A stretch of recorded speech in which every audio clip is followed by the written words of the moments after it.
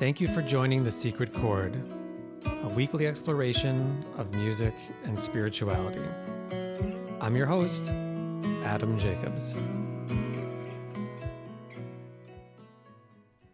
Hello, music fans, and welcome to episode 14 of The Secret Chord, featuring the music of the great Crosby, Stills, and Nash, also known as CSN. So who were they? They were a vocal supergroup made up of American singer-songwriters David Crosby, Stephen Stills, and the English singer-songwriter Graham Nash. They're called a supergroup because they were each part of popular bands before they joined together into this one mega group. They were extremely successful on their own, and they became much more successful when they were together. They were inducted into the Rock and Roll Hall of Fame in 1997. And interestingly, all the members were also inducted for their work in other groups: David Crosby for the Byrds, Stephen Stills for Buffalo Springfield, and Graham Nash for the Hollies. Each one of those bands excellent.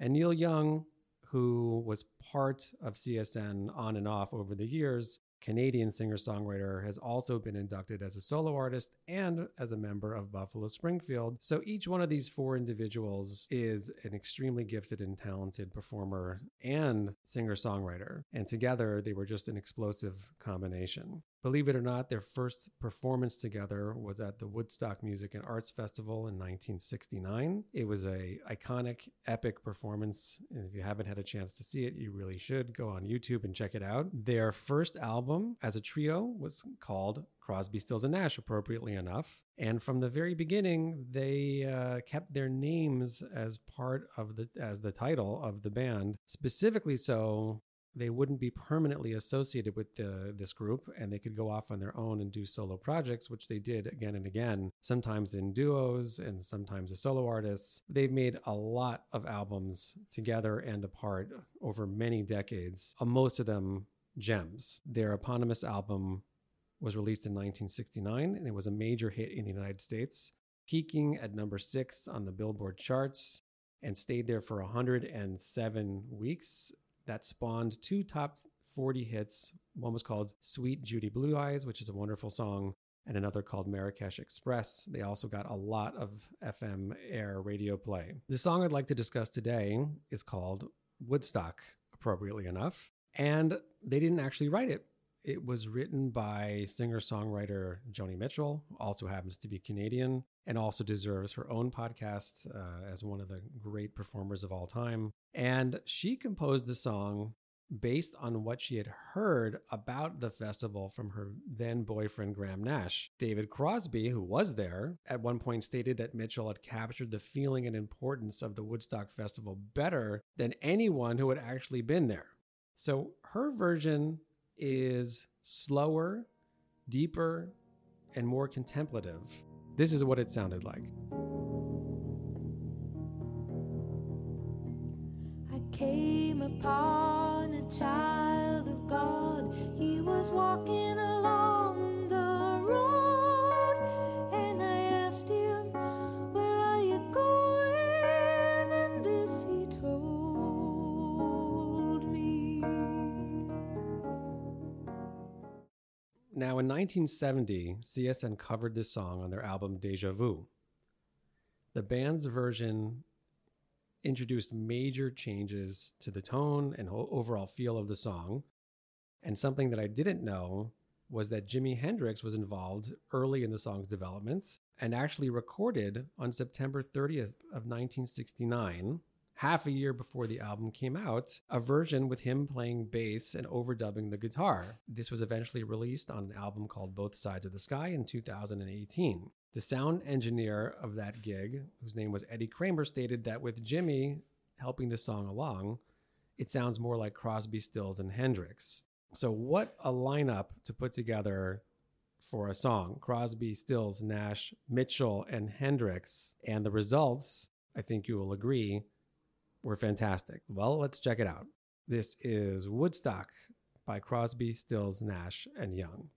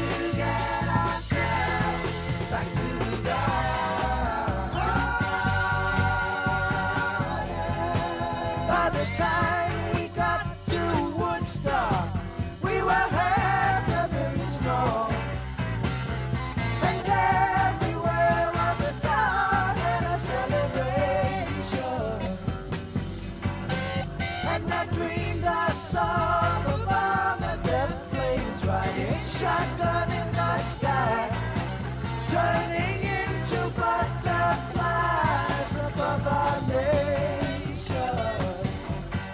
We are stars.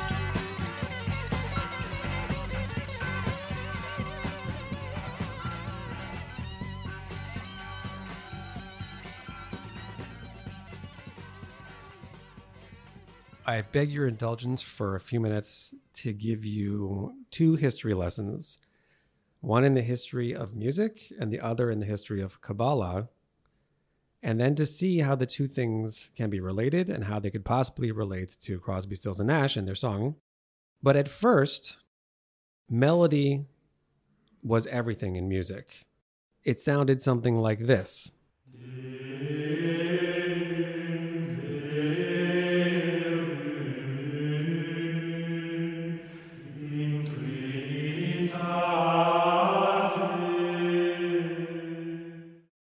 There wasn't so much of a concept of harmony. In the Middle Ages, it was possible for two notes to be played together, but it wasn't done that often. As I said, they were much more focused on the melody, as we said. During the Renaissance, there was more of a concept of harmony, and up to three notes could be sounded together at the same time. And that became known as a chord. Famously, a chord is three or more tones being sounded at the same time. So that was quite a revelation, quite a discovery in the history of music, that it didn't have to only be about the melody, or even better, that it was possible to combine several melodies at the exact same time and to produce something far more grand than the simple chanting that was being done before. A chord is like a miniature dynamic closed system. I think of it sort of like an atom with protons and electrons. It's its own little world, and there are certain tensions within a chord and certain balance.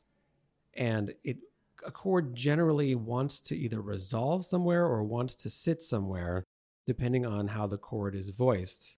But suffice it to say, it was a grand advance in the history of music. So what does this have to do with Kabbalistic thinking? One of the major themes of Kabbalah is the idea that there are 10 energy structures that underlie the entire universe. And although we could speak about this for hours, and there are literally hundreds of books written on this topic, which I encourage you to go out and research on your own, originally these 10 structures were considered like points. They were distinct from each other and functioned separately from each other, and very much like our tones in music. Amazingly, around the time of the Renaissance, which seems to have been this both culturally and spiritually explosive moment in history, steps onto the stage a Kabbalist whose name was Isaac Luria, also known as the Arizal. And he introduced the idea that these distinct sphirot, as they're called, spheres of energy, could also function simultaneously in a terminology he labeled the part suf, which literally means the face, that you could sound, so to speak, several of these energies at once, and that they interacted, and that they could exist and function simultaneously, exactly like a chord. The question for us in terms of our spiritual exploration is which of those more accurately reflects the nature of the spiritual world? Well, it's a tenet of at least the Judaic belief in the spiritual world that in that world, multiple things can happen at the exact same time. As strange as that might sound, that it's possible to be at two times at once. It's possible to be in two quote unquote places at once, that there's a lot more fluidity in the higher dimensions, let's call it, than in the dimension that we generally occupy. As such, chords clearly represents spirituality in a greater fashion than single tones do. And therefore, the understanding both Kabbalistically and musically advanced for whatever reason in the 15th century and helped us to understand spirituality through music and through thinking, contemplation. We've mentioned before that there are 7 things that everyone wants out of life. We spoke about love, and last week we spoke about the need to be understood. An additional one of those 7 is harmony, that people want to live harmonious lives and they want to feel that their existence is resonating with the rest of existence, that it's resonating with people around them. People want to be in harmony with the important people in their lives and not in discord, obviously. It's extremely pleasurable for people when they feel harmony between themselves and those around them. And we seek that all the time. Musically speaking, one of the fascinating things is that dissonance became more and more popular as time went on. During the Renaissance even, dissonance wasn't allowed in music, or if it was allowed, it was treated extremely carefully. Over time, for instance, in jazz, dissonance became incorporated into the music itself in a way that it was extremely compelling and extremely effective. This reached its zenith, I think, with the composer John Cage, who sought to demonstrate that all of life was harmonious. And he did that through his famous piece 422, which essentially consisted of a musician walking out on stage, opening up the piano, and sitting there for 4 minutes and 22 seconds. And that's it. And the music, as far as he was concerned, was whatever sounds the audience made, which for the first performance included people getting up, walking out, and yelling. But his idea was dissonance isn't so bad, and that actually life is replete with harmony. It just may not be a harmony that you understand yet. Many people listen to modern classical music or jazz and think, oh, what the heck is this? It doesn't make any sense. I can't get it. And the truth is, it may be very beautiful and there may be an amazing structure to it, but you have to be taught about it to really appreciate it. And that takes some time and some effort. The same is true, by the way, with spirituality. You have to understand it. You have to work on it. It doesn't just naturally occur. And one of the interesting things about the band Crosby, Stills, and Nash, who are known, internationally known and acclaimed for their harmonies, is that among themselves, they weren't too harmonious. There were fights, disagreements. They admit that they were highly opinionated, extremely egotistical people, and they fought a lot, and they fought about the direction of the music. But at the end of the day, when it came down to sitting down and making the music, they got on the same page and they sang their hearts out. And the result was the result, which is a remarkably durable and impactful series of songs that is their catalog. Just one word about the lyrics. There's almost an overt religiosity to the lyrics that Joni Mitchell wrote. She viewed the Woodstock experience as being a transcendent one. Ultimately, listen to what she says in the opening. I came upon a child of God. He was walking along the road, and I asked him, where are you going? And this he told me. I'm going down to Yasgur's farm. I'm going to join in a rock and roll band. I'm going to camp out on the land. I'm going to try to get my soul free. We are stardust. We are golden. And we've got to get ourselves back to the garden. That's pretty religious sounding. So what is this garden? So Woodstock was more than just a rock concert.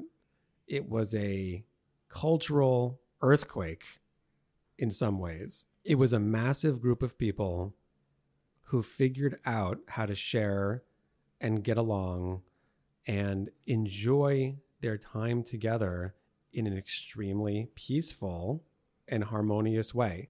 So much so that it shocked the world.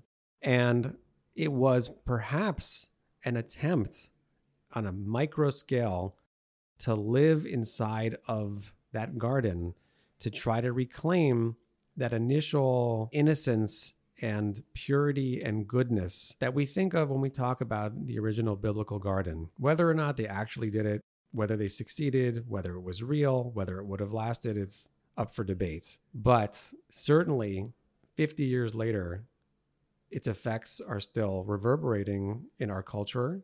And for those who love music, it remains a significant musical and cultural phenomena. Harmony is a critical part of all of our lives. We all seek it at all times. We feel negatively when we don't have it, and we're happy when we do. The history of music and the history of Kabbalah seem to reflect that harmony brings us literally to a higher plane of awareness. And I hope that we're able to just ruminate over these ideas and consider that maybe it's possible for me to increase my appreciation of the harmony in my life, whether it sounds discordant or not, and to use that as a springboard to reach higher and higher levels. I hope you've enjoyed considering Crosby, Stills, and Nash with me today. I look forward to being back next week with a new artist and a new set of ideas. Hope you have a fantastic week. All the best.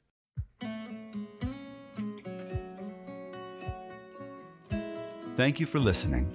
If you would like to find more content like this, as well as information about live programming, visit us at www.aishny.com. That's www.aishny.com.